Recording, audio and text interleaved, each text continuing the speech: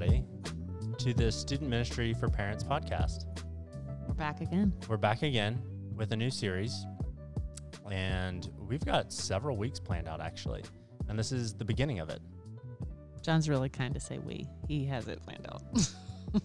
No, you've got it planned in your head. I'm here. Yeah, the Spirit will reveal to you the plan when it comes up, you know?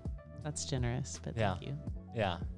If you guys don't know how we do this is I write out an outline and then Susan shows up and then we talk about the outline that I wrote. That is very true. Someone asked me about that this week, and I was like, I never know what's coming. Yeah. We just heavily rely on Susan's experience and wisdom, like general wisdom, to just, you know. I was about to say the exact opposite. I was about to say, if I ever sound ignorant, that's why, because I don't know what's about to happen.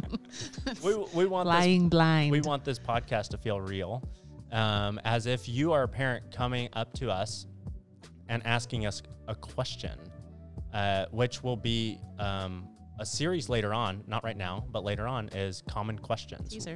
Yeah, so we'll do that later in the fall. But right now, we are starting a new short series, 4-episode series on Bored to Death, which so good. Yeah, which is a class that I taught at RYM, Florida, for teenagers on the fact that our boredom can lead us to our physical death and our spiritual death.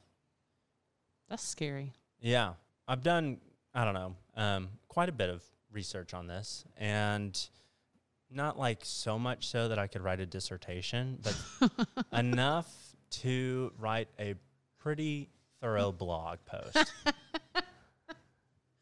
I could at least put something on Twitter. Yes. So I've done a little bit of research, probably more than most, with this idea in mind.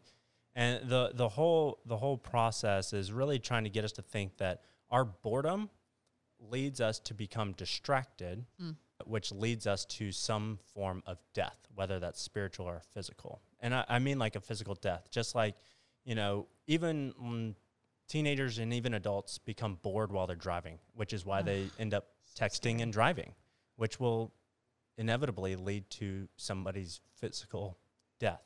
And we're pairing this with the thought that the overwhelming theme of Scripture is that humanity became distracted with the temptation of the evil one and followed the pursuits of Satan and were distracted away from God's plan, which led to a spiritual death. And that's where we kind of live in the world and in society. And there's this plan that's put before us, which is God's plan for us and his will, which is through Jesus. But along our lifetime, we become distracted and we fall off that path. So you probably, if you spend enough time in church, you know, you talk about the crooked path or, you know, straying away, whatever it may be. We've become distracted and we need to be pulled back onto the path that God has put before us. So I don't want to overwhelm and use a ton of Christianese to kind of find those connections, but that's kind of the whole gist and what kind of, what's the word I'm thinking of? Motivated? Sure. No. Inspired. There you go. Yes. That's what Found it. That's what inspired this class, which is now inspiring this podcast series. And we've talked a lot about some of the content that we're going to go over in a previous episode on the two realities that teenagers live in, two realities at once, the physical reality and the virtual reality, and what are the effects of that. So this is more of the content that led up to that episode. So this is to really break it down, like how did we come to those conclusions? What's the research behind it? And really getting into it. And we want to do this right now because we are headed into a more distracted stage of life than most of this generation has experienced. They're going to be living virtually in school. There's a huge pandemic going on. There's a whole ton of issues with social justice. There's a whole ton of issues with student loans that is at the front of the news. There's just endless amounts of tragedy, things to just be distracted from, you know, God's plan. It's a lot of noise. There's a lot of noise going on. So we really want to slow down and talk about distraction very closely and navigate through some scientific research, but also using Scripture as our navigator, as our compass to show like God noticed this about us, and he continually puts beacons, and he continually grants us his Savior for us so that we can be pulled back and become less distracted as we grow in our faith. This sounds fascinating. One reason is because I think when you said we're going to talk about boredom, and maybe even distraction sounds pretty benign, you know, like on a surface level. Like if you're not going deep in it, it's like, again, we have little kids, and there's more research coming out now of like kids don't know how to be bored anymore. And like that feels like a benign topic, but to realize that continuing on in that path actually has humongous consequences for you. Like you were saying, physical and spiritual death, those are not benign outcomes. So right. Not at all. I'm intrigued. Yeah. So there's a lot of little things we can talk about, and we will talk about. But I want to give everybody an overview of where we're headed. In this episode, we're really going to talk about how boredom and a few other things, there's really 4 leading things that lead us to become distracted, which are also 4 leading things mostly for teenagers. They are the worst at it, that lead to their distraction, which can lead to their death. So distraction leads us away from the life we can find in Jesus. That's today's episode. Where we're headed is we lack the ability to stay focused long enough on not just the right thing, but on anything. What does the science tell us about that issue? Then we will head into what do we need to do about it. We need to think, limit, decrease boredom, and reduce anxiety. So we'll get heavy into the anxiety stuff in episode 3. And then the last episode in the series why do we need to do it? Like, why is this important? And that one will be really, really heavy on Scripture. What does Scripture teach us and tell us to do with our distractions? We'll interweave that throughout all these episodes, but we'll really hit that hard on the last one. So, all right. That's great. Without further ado,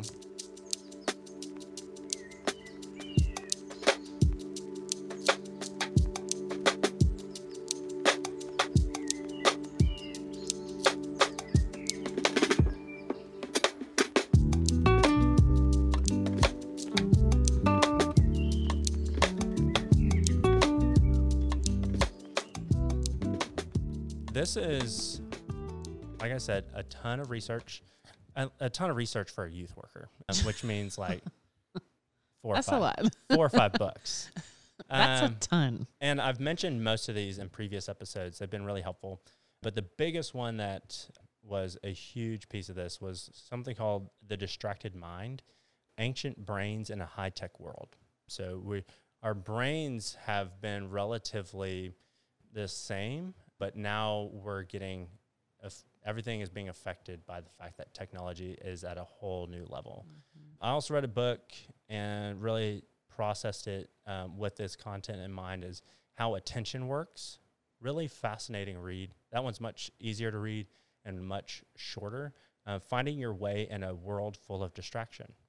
And that's from the perspective, not from an American perspective. I think it was written by maybe a German or Swiss perspective. So that was really interesting. Still Bored in a Culture of Entertainment by Richard Winter. I'm sure a lot of people have at least heard of that one.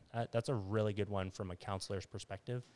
Brainstorm, we've mentioned tons of time. Dan Siegel, The Power and Purpose of the Teenage Brain. Free to Focus, which is kind of a self-help book, which was really interesting, like how to come back to it. And then I used Far as the Curse is Found, which is another Covenant seminary professor, The Covenant Story of Redemption. It's a great book. Yeah, it's really awesome. If you really want to get thick into the themes of Scripture, that's a really relatively small book for what it's trying to portray. So after reading all that, after praying, after being immersed in Scripture, I have a few things that really stuck out to me. And these are just kind of overview that I think are helpful to think about as we head in. Number 1, video games are actually pretty helpful. Really? Yeah. That's going to be really helpful for some of our teenagers. Yeah. When I taught the class, there was like, yes! There was like 100, 150 students in there, and they all cheered. They were just pumped. I didn't say that video games are the end all be all. I just said they can be helpful. I cannot wait to hear what you're going to say, because as someone who did not grow up on video games, I always feel torn. Yeah. Because I live with little boys who already love Mario Kart. Yeah, I'm not a huge gamer, mostly because I'm terrible at video games. We stick to what we're good at, and I was never good at them. So I like playing video games, but I'm just bad at them. We'll talk about more of that in the second episode of the series. Smartphones, this is my own thing. Smartphones should be destroyed. Yes. Most of the research out there has really, most of it hasn't been good of what smartphones have provided for us. I'm not talking about the internet, and I'm not talking about cell phones. I'm talking about the actual brick that we put in our pocket called a smartphone. The combination of the internet and the cell phone together is, many parents have heard me say, is the root of all evil. But it's destroyed our society in every way. Yeah, in so many ways. It has not helped in these issues. So that is my own personal opinion after doing a fair amount of research. So if you're at the age with your kids where you're not sure whether to get them a smartphone or a phone or whatever, I'm going to Don't do it. Don't get them a smartphone. Cell phone is way safer and way better for them. There are a lot of great options out there.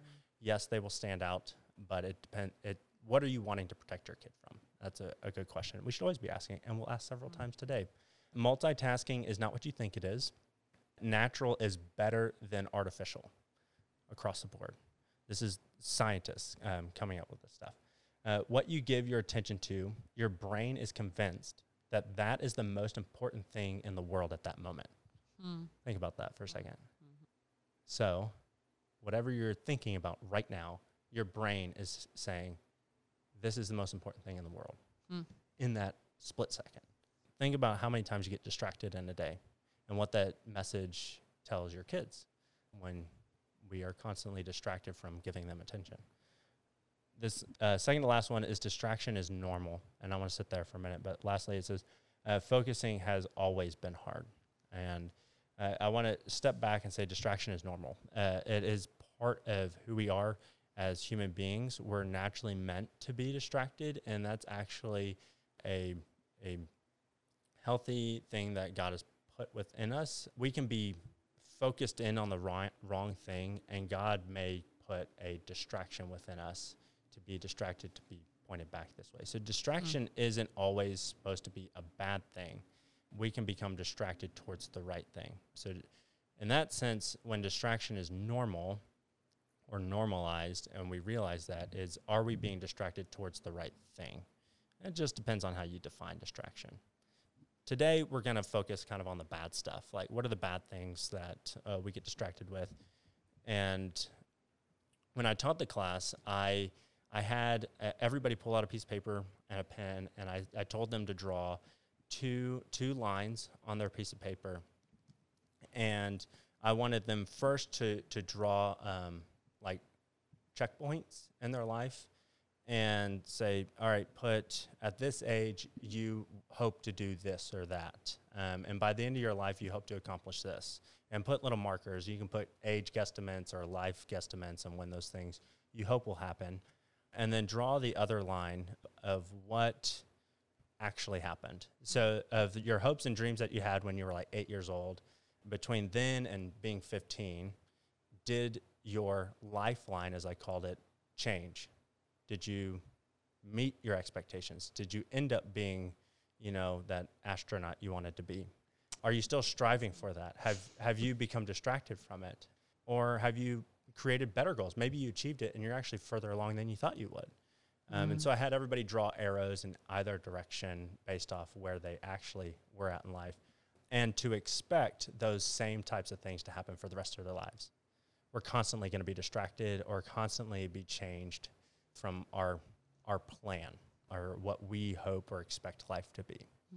So that was just kind of like, let's soar 30,000 feet above in the air and really look realistically at our life and get some concrete stuff. So that's where I kind of did like an exercise with the students, and I think it was a little bit helpful. Sounds really helpful. Yeah. I think we all do better when we can see things instead of it just being an out there thought. Yeah. And I got that idea from Mary Flo, and she had, when talking about the birds and the bees, and you're thinking about teaching your kid about some hard topics and coming out about it through the back door, thinking, oh, let's not talk about this issue right here, but let's talk about who do you want to be? Where do you want to be? And how, if you pursue X, Y, Z, that can actually take you off the plan you want. You know, talking about sex, drugs, rock and roll type stuff that takes you away from the plan that, you know, you can't live that lifestyle and also, you know, attend Harvard if that's a goal for your kid. Right. And you can't always see that when you're standing in today. Like, you just want today to be gratified by what you want. Exactly. So I have a question for you. Yeah. And if it's irrelevant, you can move on. So you were saying that we were made, or like maybe not made, but being distracted is normal. Yeah. And it's human, and that's okay. So my thought when you were thinking about that is like, what is the difference between like a great distraction? We're taking the word distraction and saying like something good. Yeah. And it being an obsession. Like, how do we think differently about those things? If this is not making sense, you can tell me. But I was thinking like distraction can go, the gamut of what a distraction is so big, and maybe we're getting there. But, you know, like I can be distracted by a video game or love interest, blah, blah, blah, or exercise. You know, like those are really different things. And sometimes that distraction actually becomes an obsession, which then becomes something unhealthy. Like how do we hold those together? Does that make sense of like, how do we hold a good, healthy distraction? And when do we know how it's then turning into an obsession? Like, that's does that make sense? Yeah, that's a great question. A very simple way to answer that is, where is this distraction leading you? Is this leading you to life? Is it leading you to closer relationship with Jesus? Is this leading you to idolize, you know, video games? Or is this leading you to idolize a girl or a guy or whoever? Or even exercise. I see what you're saying. Where your heart is with it and where is it taking you? Gotcha. I think that's a really basic way to answer that and really think about that. No, that's really helpful. But when you're thinking about this whole process is, you know, something will lead us to become distracted always. The second part of that is, where is this distraction taking us? So once you've kind of pinpointed what's distracting you from whatever you were doing, whatever was before that, you've become distracted in something.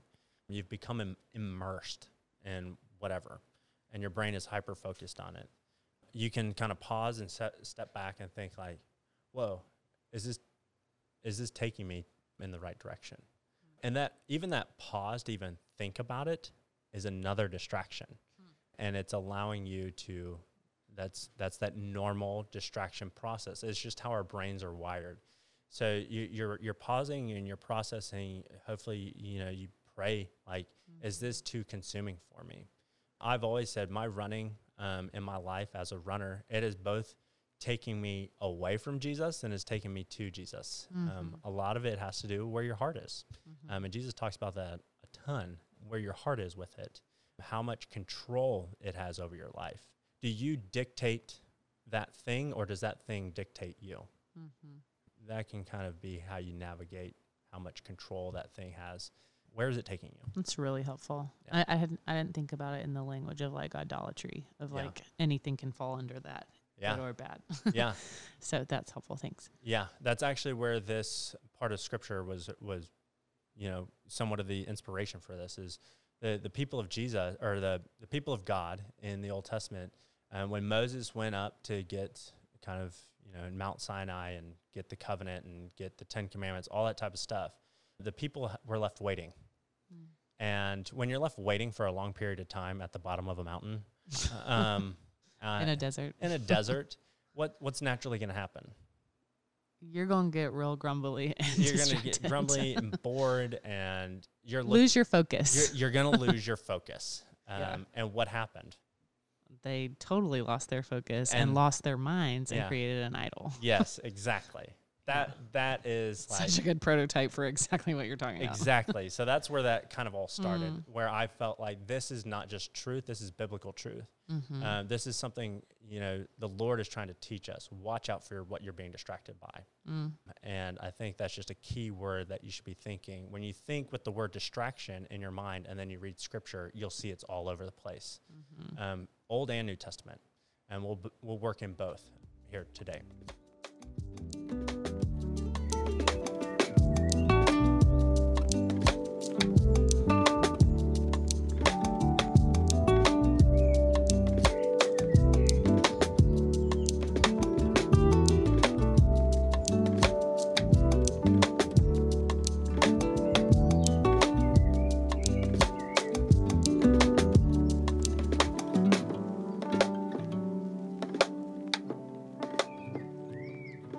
So as we've kind of got the overview of what all this is about and talking about distraction leads us to death, and there are a lot of different things, particularly boredom is one of the key things that lead us to distraction. It causes us to find some sort of distraction to take us away from being bored. There are actually 3 other things that are common and the most frequent things, and these really stand out amongst like the adolescent age, what causes a teenager to become distracted. Number 1 is boredom. Number 2 is ignorance. Number 3 are choices. And number 4 is anxiety. All 4 of these things are leading factors that lead us to become distracted from our plan or distracted from our path, if we want to use that word continually. And boredom is when we're bored, we distract ourselves from that boredom because nobody likes the feeling of boredom. It's not like bad. It's just, I don't know. It's boring. Yeah. It's kind of self-explanatory. It's just like, it's blah. There's not even a word for it. It's just like, Number 2 is ignorance. Ignorance is the leading cause of making poor choices. This you could spend all day and just find several different teenagers and say, hey, what choice have you made today based off of not knowing anything? That's how teenagers function. And we've actually done episodes on teenage brains work in a high-risk world. They're willing to make any choice without doing any of the research. They just don't have a fully developed brain yet. Right. That's just how they're wired. So they really sit in that ignorant, and I don't mean that in a bad way. They just don't have enough information. And they're not concerned about it. Yeah, they're not seeking it out. Right. Number 3 are choices. We have too many options or access to too much stuff, which leads to choice paralysis or increased odds of making a poor choice. Netflix. Just right there. Yeah. It's just endless. Like, this is where we really differ from most of the world and most of history. Yeah. We have more choices in front of us than any other part of humanity in any other time. I may be making that up, but I'm going to guess that that's true. I don't see how you could be. That's got to be true. At least in America. So our non-U.S. listeners, which there's maybe 4 of you, which is really cool. That awesome. May not be true for you, but it's definitely true for us. I'll say for it in history. I would definitely say for it in history. We have the most choices. Yeah, so we can totally. We can be sure of that. Yeah. And number 4, which is a huge topic, it's like a big buzzword, is anxiety. Stress is a stressor, and under stress, we are not functioning in our right mind. Preach. We are almost a completely different human when we're stressed out. And I think we did an episode on that as well. I think we did, and I can't remember if we talked about it there, but that's making me think of, I know we've referenced the Enneagram before on here, but how in your personality you actually will function in a different number. Again, if I'm speaking a language that you don't know to the listeners, if you don't know what I'm talking about, it's basically the concept of your personality is kind of wrapped up in a few markers. But under stress, you actually function like a completely different person. So for me, I'm maybe the most non-confrontational person in the world. But if I get backed into a corner and I'm really I see this more in marriage of like, Kent's a safe space. I can be more honest with him. When we're in in an argument, I am very direct. Yeah. I'm never like that with anyone because I'm mad and stressed. And so it's like, I'm a completely different person. Yeah. And so I can see how it's like your brain switches in that way of you're functioning like someone else, Yeah. basically. So, long story short, you shouldn't trust yourself or other people when they're stressed out. Kind of trust them, but understand that they are working in a different reality. That they are not the person they're supposed to be. And anxiety will distract us from our true humanity, which will lead us to spiritual death. When we are not acting as the humans that God created us to be, we have been removed from our relationship with God. And, there's the part of Scripture and part of the gospel is like Jesus is restoring that. That's why he says, come to me for those who seek comfort. They are seeking a calmness of anxiety so that when you're calm, you're actually more realistically who you are. You're more of your true human self. You're more of the image bearer of God when you're in the comfort of God's arm and wing. So sit and think about that. Don't really trust yourself when you're stressed out. You're not. I definitely don't. I mean, under normal circumstances, I wouldn't eat a sleeve of Oreos. Under stressful circumstances, I would. It seems like a great idea. And then I pay for it later. So we're going to move through all 4 of these on a greater depth, and we're going to ask 2 questions when we get to the end of each section. 1, how can we prevent this if we can prevent it, like this issue? Number 2 is how can we prepare ourselves and our teenagers to navigate it whenever we become distracted? Distraction is normal. We've already stated that. We need to not always just keep our kids sheltered, but help them prepare themselves to get themselves out of issues when they find themselves in it. So how can we prepare them for those situations? So part of the first step of that is understanding what distracts us. And it's these 4 things, so we're going to move through them.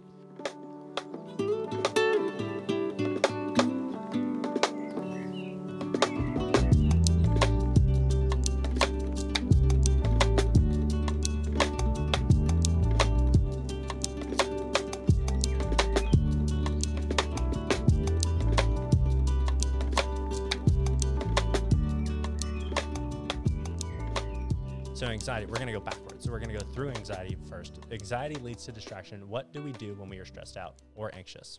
What do you think, Susan? Just what do I do when I'm anxious? Or you could say you in general. What do people tend to do? Gosh, it's very hard for me to answer as an anxious person.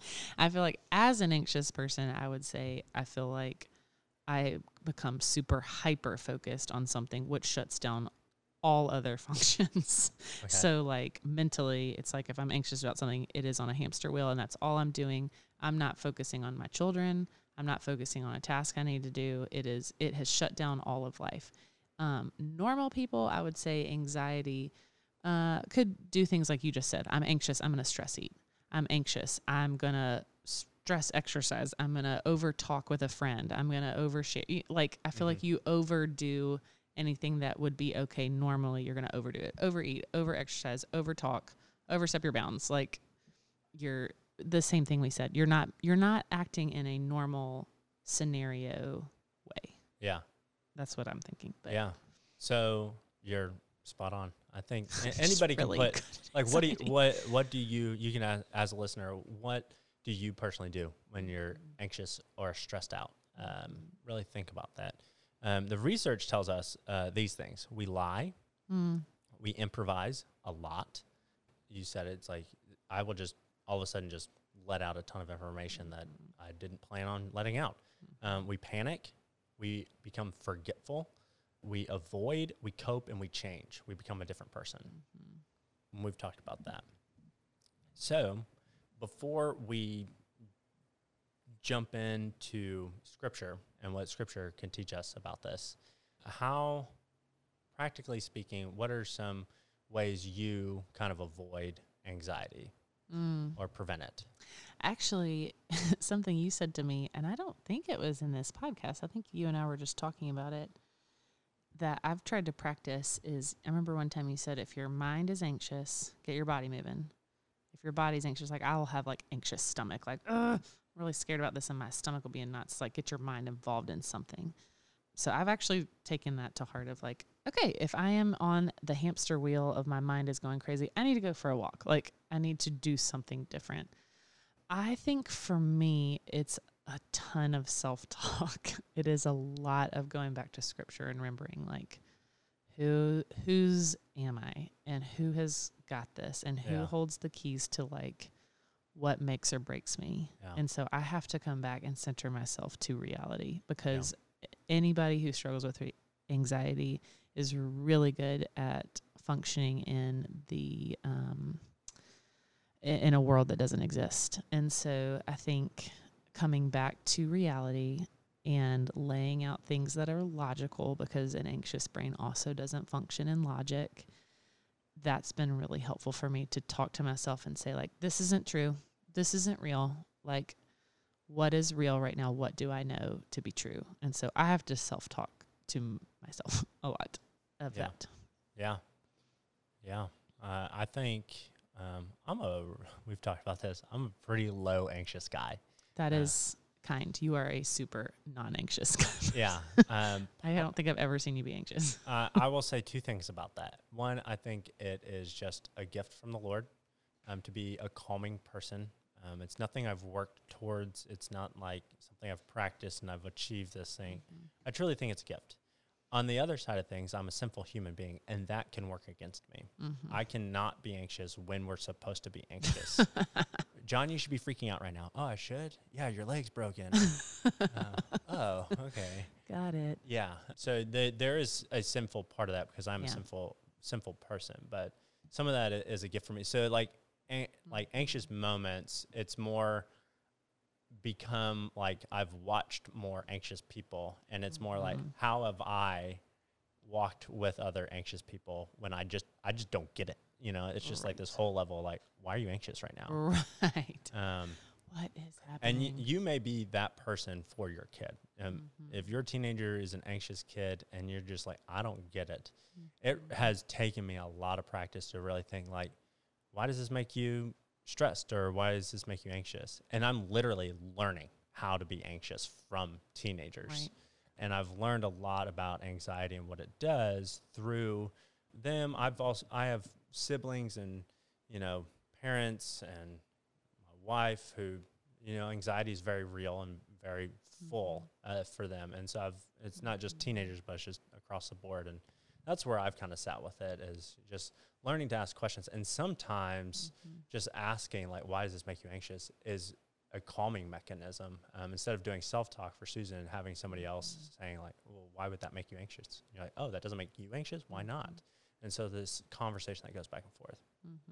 So needless to say, that's just our own personal experience. I do want to dive into scripture, which teaches us about this issue. And some stories that we can find, but I picked out where Peter denies Jesus. He does it because he's completely stressed out. And you think about the whole situation. So we're gonna jump into scripture here, and you can find this in Luke 22, and verses 54 through 62. So we'll navigate this, and we'll kind of pick out what was Peter doing and how did Jesus respond to it. It says, then they seized him and led him away, bringing him into the high priest's house. And Peter was followed at a distance. And when they had kindled a fire in the middle of the courtyard and sat down together, Peter sat down among them. Then a servant girl, seeing him as he sat in the light and looking closely at him, said, this man also was with him. But he denied it, saying, woman, I do not know him. And a little later, someone else saw him and said, you also are one of them. But Peter said, man, I am not. And after an interval of about an hour, still another insisted, saying, certainly this man also was with him, for he too is a Galilean. But Peter said, man, I do not know what you're talking about. And immediately while he was still speaking, the rooster crowed. And the Lord turned and looked at Peter, and Peter remembered the saying of the Lord, how he had said to him, before the rooster crows today, you will deny me 3 times. And he went out and wept bitterly. So, why was Peter stressed in this moment? He was afraid. Yeah. He was totally afraid. He was afraid for Jesus, but he was also afraid for himself. He was afraid that he was also I was about to. get captured and be Yes. taken to his crucifixion and be murdered. And so he stood from afar. He was acting completely not like himself. Peter was Jesus's like right-hand man. In this instant, he followed at a distance. He was very far away, stayed in the shadows, and multiple times he denied who he was, and he denied who Jesus was, because he was stressed out. We all would be in that situation. Yes. And he was forgetful. He panicked. He became distracted from who he was supposed to be. He was a disciple of Jesus. And in that moment, because he was fearful and he was anxious for his own life, he was not acting as a disciple of Jesus. He had forgotten what Jesus had told him, to the point where he said, "You're going to deny me 3 times." And he didn't even remember that in the moment that it was happening. And when you read scripture, it's almost like immediately after, you're going to deny me 3 times.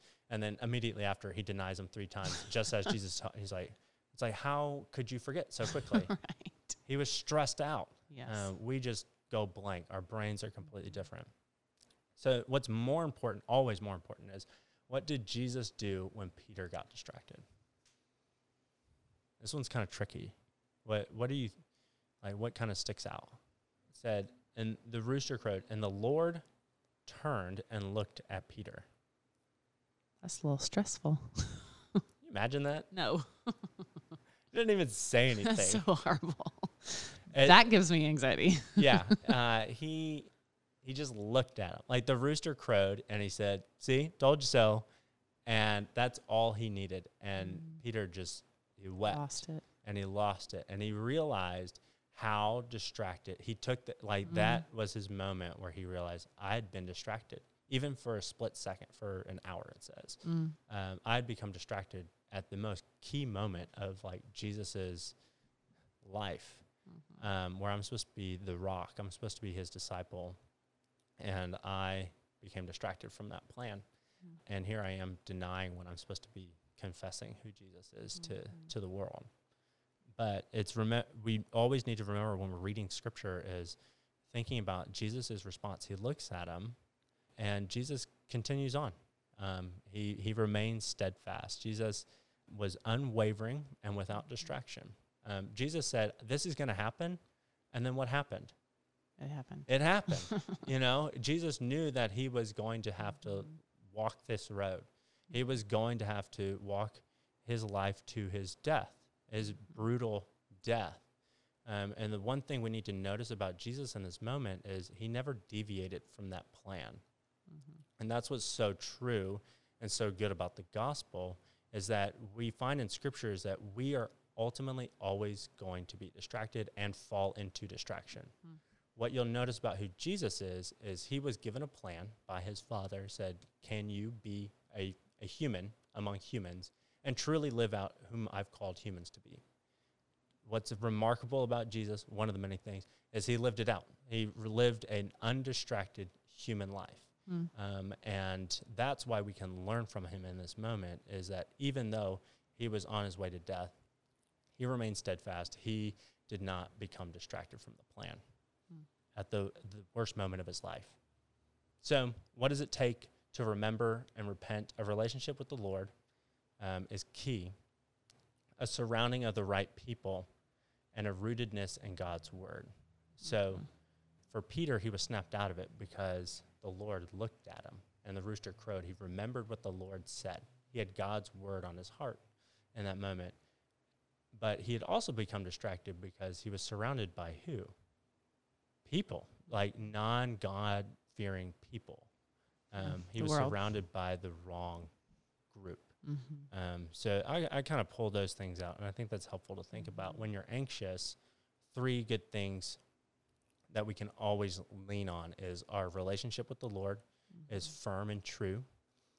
Being surrounded by the right people is always helpful. Yes. And you need to be rooted in God's word. It's always going to be good for us when we become distracted. It's going to be a truth speaker when we're lying to ourselves. And it's the biggest help to look back on his faithfulness. I feel like that scripture talks so much about that, about like looking in the rearview mirror is so important in our own story, but just like the story of redemption of like over and over again, God showing his faithfulness in every single page of scripture. Yeah. It's over and over again. Like even in the story you just shared, it wasn't like, and then Jesus condemned him and made him feel shame and He just sentenced looked at him him. to hell. You know, it was like, no, that wasn't what he said. We all know that look from our parents. Oh goodness. They just Yes. all they needed to do was look at me. Yep. I knew Got it. Message Yes, received. okay. Check Yes. and check.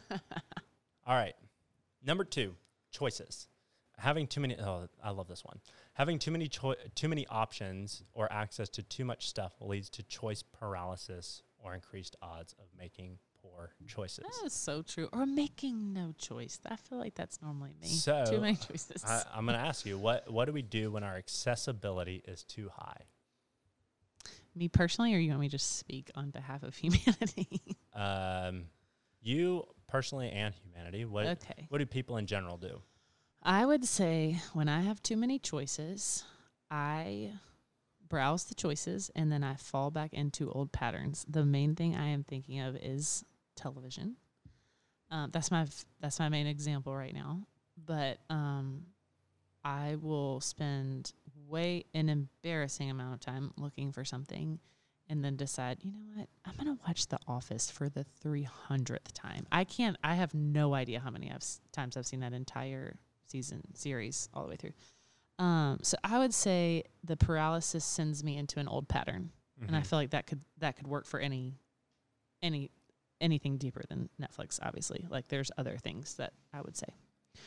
But I think probably, which I love that I think that that's not a bad choice, but I would think most of the time that sends you into a bad choice. Too many choices becomes paralysis, which equals I don't want to have to commit to a choice, so I'm going to make a bad choice. Like I don't want to commit to something that might take a little more thought, so I'm going to make a bad choice. Yeah. Whether that's a snack, a TV show, a friend, a life decision.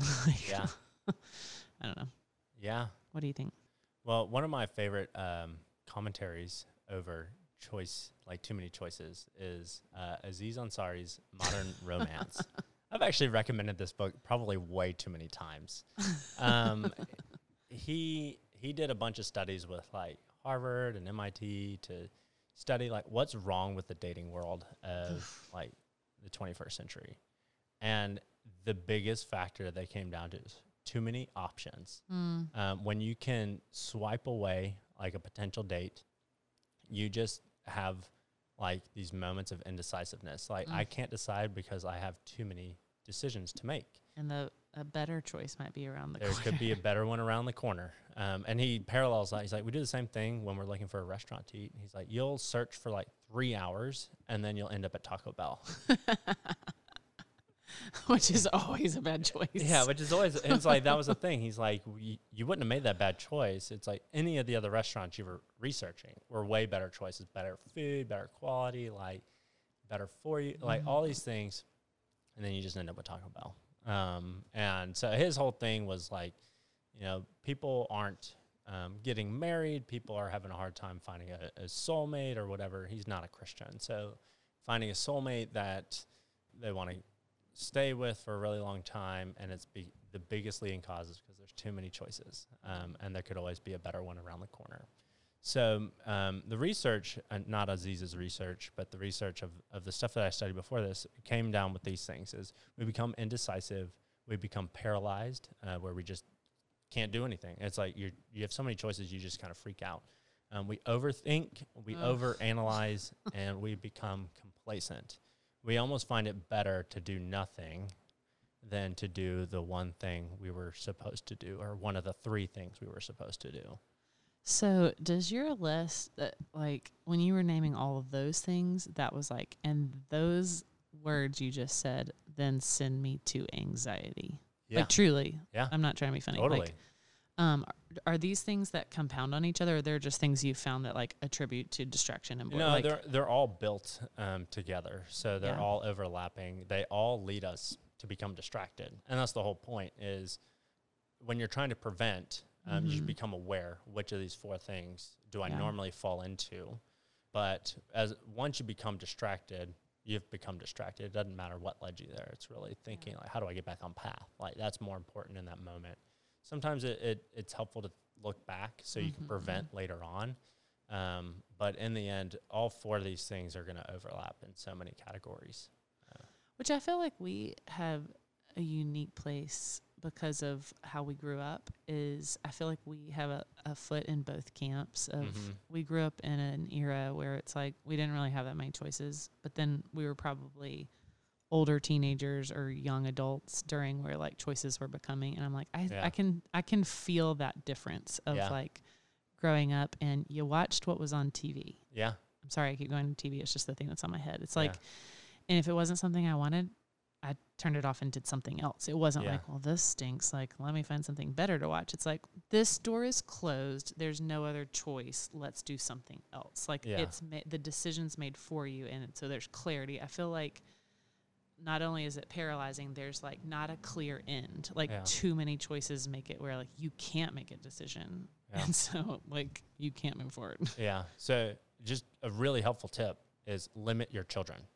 Yes. I'm seeing, we live in a well-to-do area in St. Louis, Missouri, and most of these kids have just about access to anything that they want, just about anything, which is crazy. I grew up like, not dirt poor or anything. We definitely had less than a lot of these students do, and it was pre-internet or accessible internet. Yeah. You had to do the whole dial-up thing, and there was one computer in the house, and it was very exposed, and so like it was very limited, and that I didn't have issues with making decisions because there wasn't much to choose from.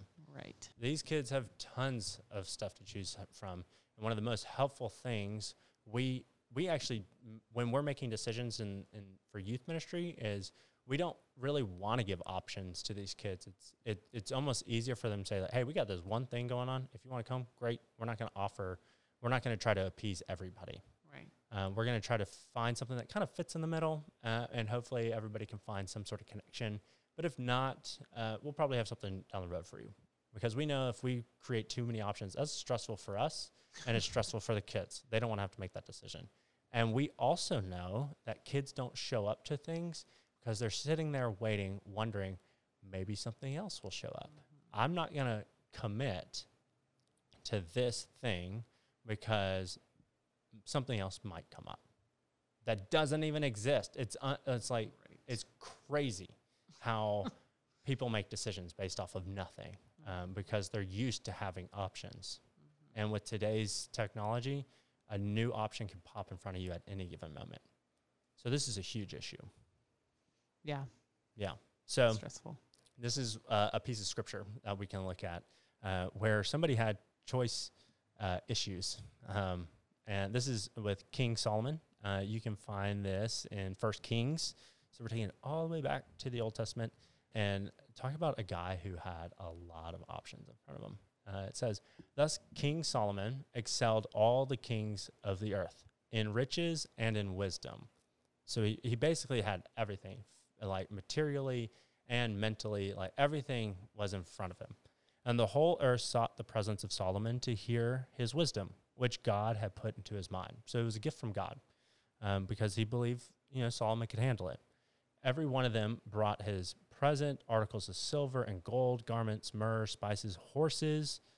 I would love to receive a horse as a gift. And mules, so much year by year. So he was constantly be given like gifts, just people just putting everything in front of him.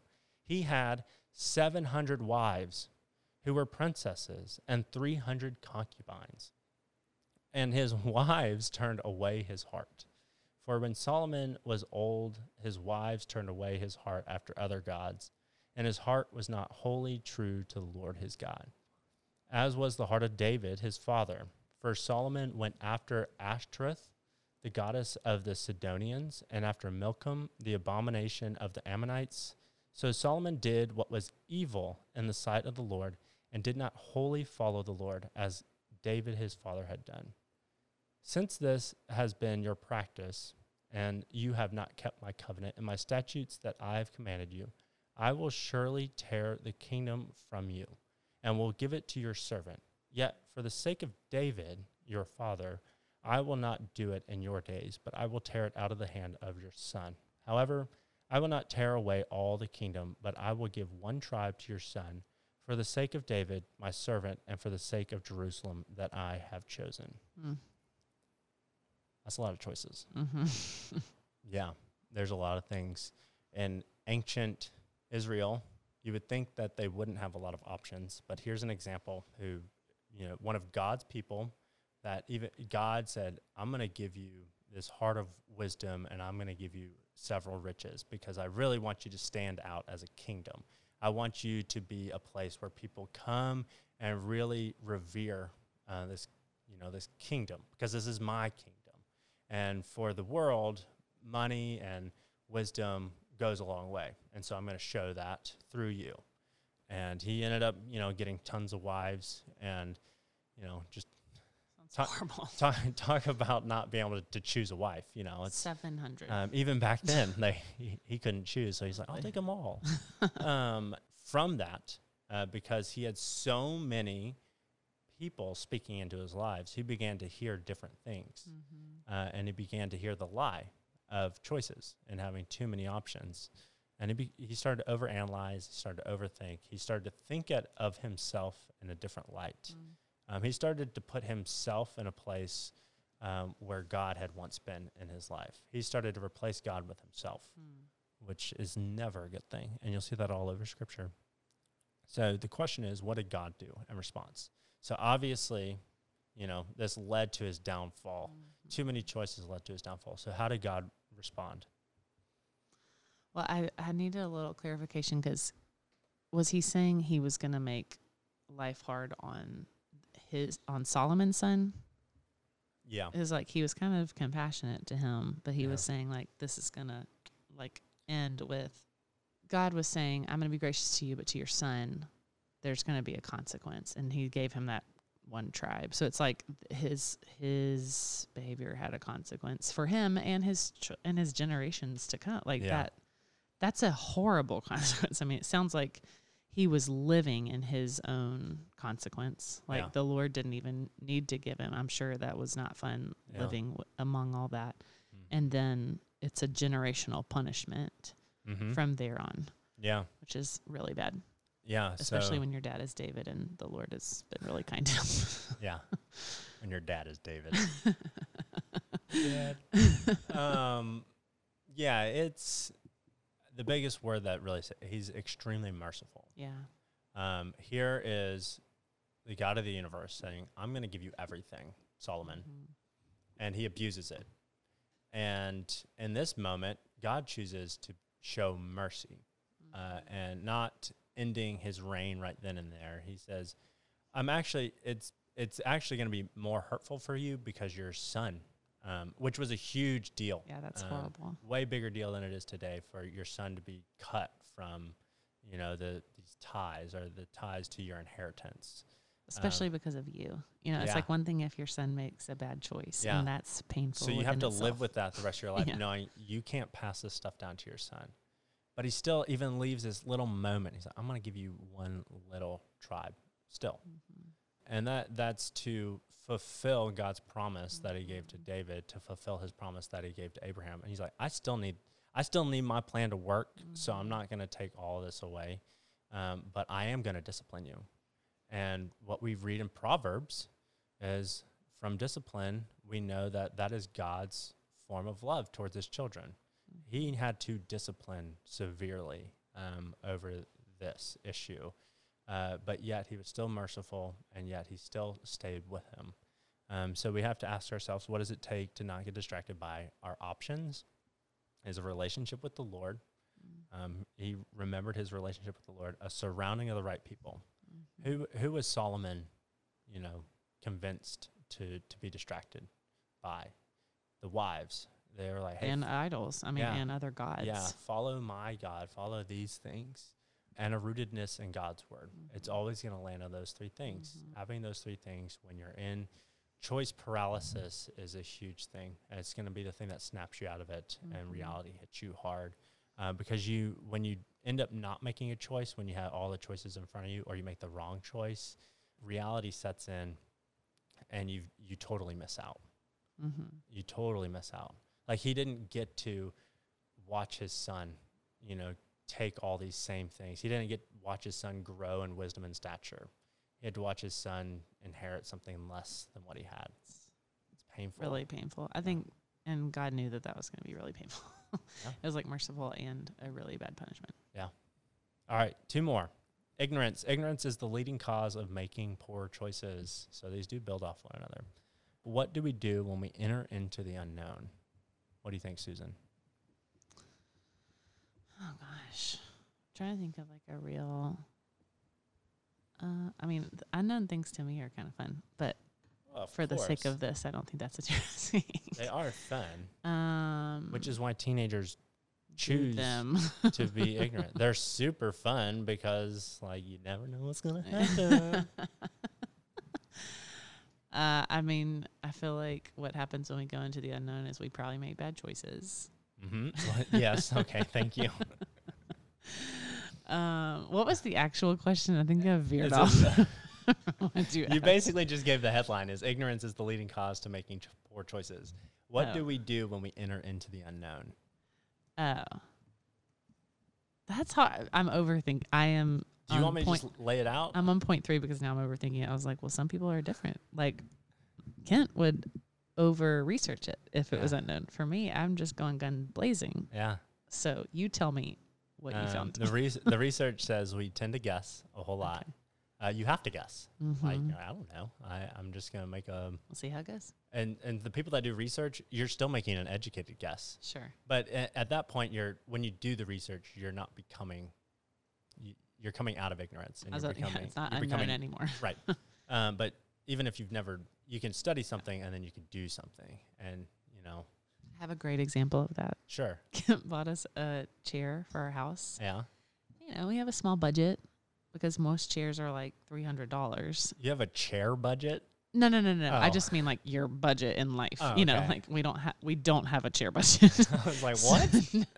Our chair budget this month was a little low. No, our budget in general is low. Yeah. And so we needed a new chair. And so Kent researched all these chairs. He gave me lots of options.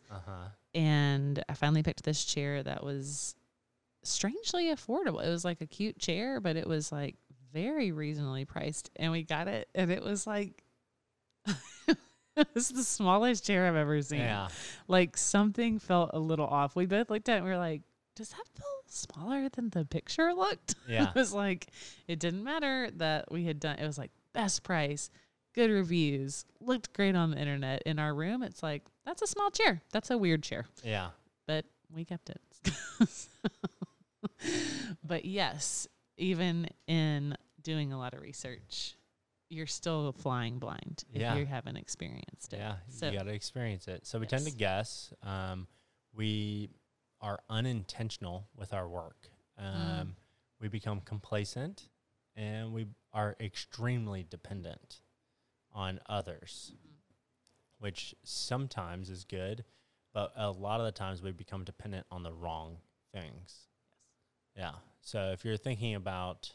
I think about a mechanic. It's like I'm completely dependent on a mechanic to make the right decision because I know nothing about cars except how to put gas in it. And outside of that, it's like, hey, I guess that's a good price, or I guess that needs to be fixed.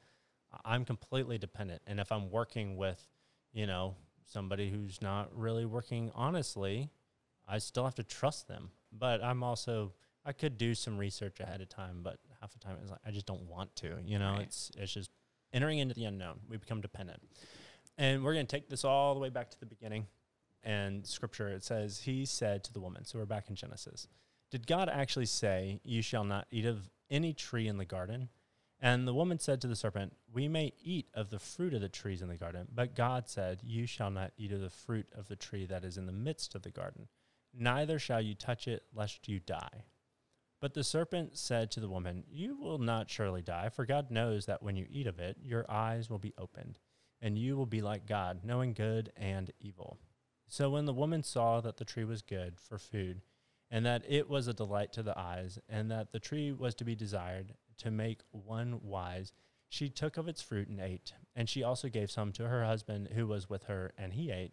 Then the eyes of both of them were opened, and they knew that they were naked, and they sewed fig leaves together and made themselves loincloths. Yeah. What happened there? From what part? Sorry. From Adam and just Eve. like what happened with with Eve, just kind of blazing her own trail. Yeah. So like, tell me about like the relationship of what happened exactly between Adam and Eve, between Eve and the serpent. Yeah. I mean, God was clear, and then Eve was deceived because the serpent was like, because the serpent makes a good point. It's kind of like, well, I feel like he kind of minimized the situation. It was like, oh, totally. Yeah, it's not that big a deal. And when you're reading it, one thing I was thinking is, on some level, thinking like, it's just another tree. Like, can't I just eat that apple instead of that apple? Like, what's the big deal? Surely it's not that big of a deal, which I think is something I would say a lot in situations that are unknown of like, this can't be that big of a deal. And then there were like eternal ramifications of this bad decision. You know, it's like she got bad information. The situation's minimized. She brings someone along with her down the path of destruction, and then she has to hide because of a really bad decision that then like light is shown on it of like, no, this was a huge deal. You didn't listen. Yeah. And now there's a consequence. Yeah. So. Yeah. She was all of a sudden given a choice. Yeah. And from that choice, she was like, what do I do? She became anxious. Too many choices, which led to anxiety. So, like, these do stack on one another. And so at that point, we're not even thinking about what God said. We're distracted on all these other things, and we're going to listen to the last thing that was in my brain. Or even distracted by a promise of something else. You know, of like, digging even deeper in that, it's like, not only did the serpent say, it's not a big deal. It's like, no, he's saying, God doesn't want you to eat like that because you're going to be like him, and he's awesome. Yeah. And so, like, even distracted of like thoughts of grandeur, you know, it's like, I want to be awesome. Yeah. And not understanding truth or wisdom. Yeah. From the Lord. Yeah. Has huge consequences for you. Yeah. There is so much in the first 2 pages of the Bible. Yeah. We can't hit all the issues here, but our goal is for you to kind of get like that, because it started with Adam and Eve. This is a human condition. That's like what we're supposed to get from that is like, it is a human condition for us to follow the wrong people, to become distracted through moments of ignorance. And we need to do one of 2 things. So first we need to think, how did God respond to this situation? And there's a little bit more of scripture that I'm going to read. And it says, and then the Lord made for Adam and for his wife garments of skin, and he clothed them. Then the Lord God said, behold, the man has become like one of us, and knowing good and evil. Now lest he reach out his hand and take also of the tree of life and eat and live forever. Therefore the Lord God sent him out from the Garden of Eden to work the ground from which he was taken. He drove out the man, and at the east of the Garden of Eden, he placed the cherubim and a flaming sword that turned every way to guard the way to the tree of life. So he disciplined them. He didn't throw them out without, instruction. He said, you've lost something here, just like Solomon did later on, and you should see some parallels there. He had everything in front of him, just like Adam and Eve did. This is why Scripture is just amazing. The authors, it's just incredible. The Spirit just works in amazing ways. But everything in front of them, they become distracted, whether that was through choice paralysis, or that was with Solomon, or that was with ignorance through Adam and Eve. And either way, they became distracted from God's plan for their lives, and they fell into a trap. And they were disciplined. On the other side of it, they were disciplined for it. But he didn't just say, all right, you're dead, you're out of here. He was fatherly. He made clothes for them. He cared for them. He put a blanket of skin around them so that they felt clothed and comforted in a time where they should really be, you're like, let's start over. He's like, no, I'll work with this. It's going to be a long road, but I'll work with this. And it's going to be a long, painful road. You're going to have to work for this. And you're not going to even get to do it in this garden. You're going to have to do it out there where things are chaotic and crazy. We'll work our way to it. You're not going to be able to see it, just like Solomon wasn't able to see it, just like Moses wasn't able to see it. We're going to have to keep working until Jesus arrives. So what does it take to not get distracted by our ignorance? Is a trust in our Creator, to provide knowledge and a listening and obedience to God's word. We need to trust God's plan above anybody else's plan that we write for ourselves. Somebody can tell us to do something. We can tell ourselves to do something, but if it's not in alignment with God's plan, that's the thing you need to keep in mind is this a distraction, or is this like a good distraction or a bad distraction? Where is this taking me? Trust in our Creator and trust in His word. Listen to His word louder than any other person's. So being rooted in Scripture, really, really important.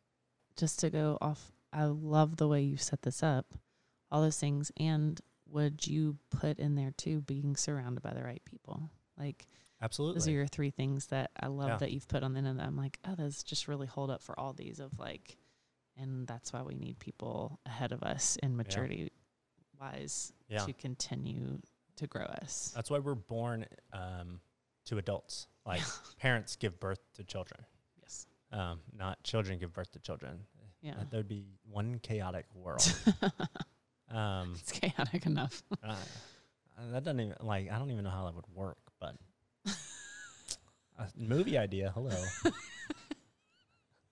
Another movie I'm not watching. Well, I feel like movies these days they're just recreating old movies. People are needing new, fresh ideas. I've got a million of them. That's one of them. Oh my goodness, that's so scary. All right. Babies having Number 4, we're finally to boredom. When we are bored, we distract ourselves from boredom. So what do we do when we are bored? We tend to avoid. We're trying to avoid boredom.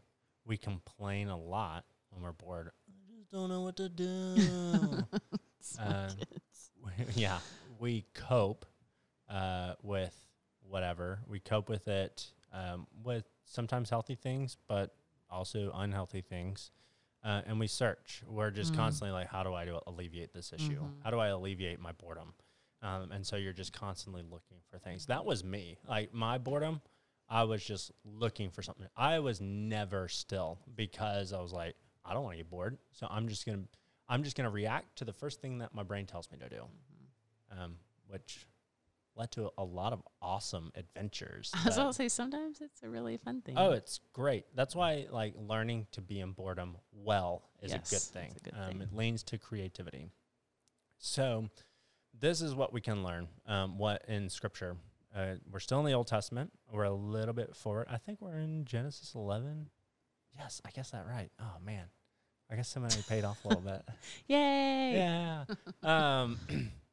So I say the earth gets bored in this part of Scripture. And I think that's one of the things we're supposed to get from this. It is one of the things we're supposed to get from this. It's not the only thing. It says, Genesis 11, now the whole earth had one language and the same words. It's already pretty boring. You ever been to like a place where people are speaking tons of different languages? Yes. Super fun. Cool. Yeah, it's really cool to always get jealous. Yeah.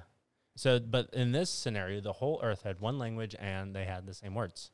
Everybody knew how to speak with one another. No issues whatsoever.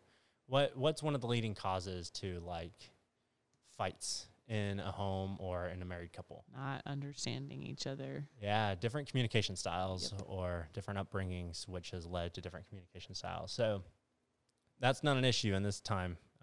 This day and age back in Genesis 11. And as people migrated from the east, they found a plain in the land of Shinar and settled there. And they said to one another, "Come, let us make bricks and burn them thoroughly." And they had brick of stone and bitumen for mortar. Then they said, "Come, let us build ourselves a city and a tower with its top in the heavens, and let us make a name for ourselves, lest we be dispersed over the face of the whole earth." So they're trying to make a name for themselves. They're trying to elevate themselves higher. And they did it. And the Lord came down to see the city and the tower which the children of man had built. And the Lord said, "Behold, they are one people, and they have all one language. And this is only the beginning of what they will do. And nothing that they propose to do will now be impossible for them. Come, let us go down there and confuse their language, so that they may not understand one another's speech." So the Lord dispersed them from there over all the earth. And they left off building the city. Therefore its name was called Babel, because the Lord confused the language of all the earth. And from there the Lord dispersed them over the faces of all the earth. This one's confusing. Mm-hmm. It's very confusing. Why is it confusing to you? Well, I wonder why it's so bad that everybody understood each other. Yeah, it sounds like a good thing.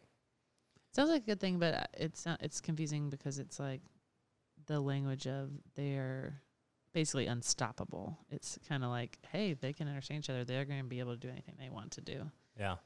Which I'm assuming was not desirable at the time. I don't know. Yeah. But yeah, it seems like it would be a good thing.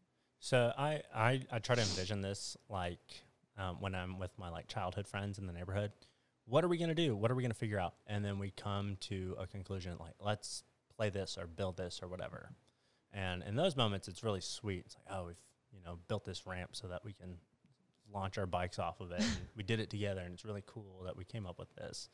And that's kind of like how we visualize it. Mm-hmm. Like, oh, of course, like they're working together peacefully. Why is this an issue? And what we need to pick up is like from this is, one, we should have read the first 10 chapters of the Bible already and know like this is a collaboration of sinful human beings. These are the products of Adam and Eve's sinful humanity, and these are sinful humans coming together to make a decision and to create something. And when you create something high into the heavens, you're trying to reach where the gods are, or where Yahweh is in this situation, trying to elevate yourself to that level. Mm-hmm.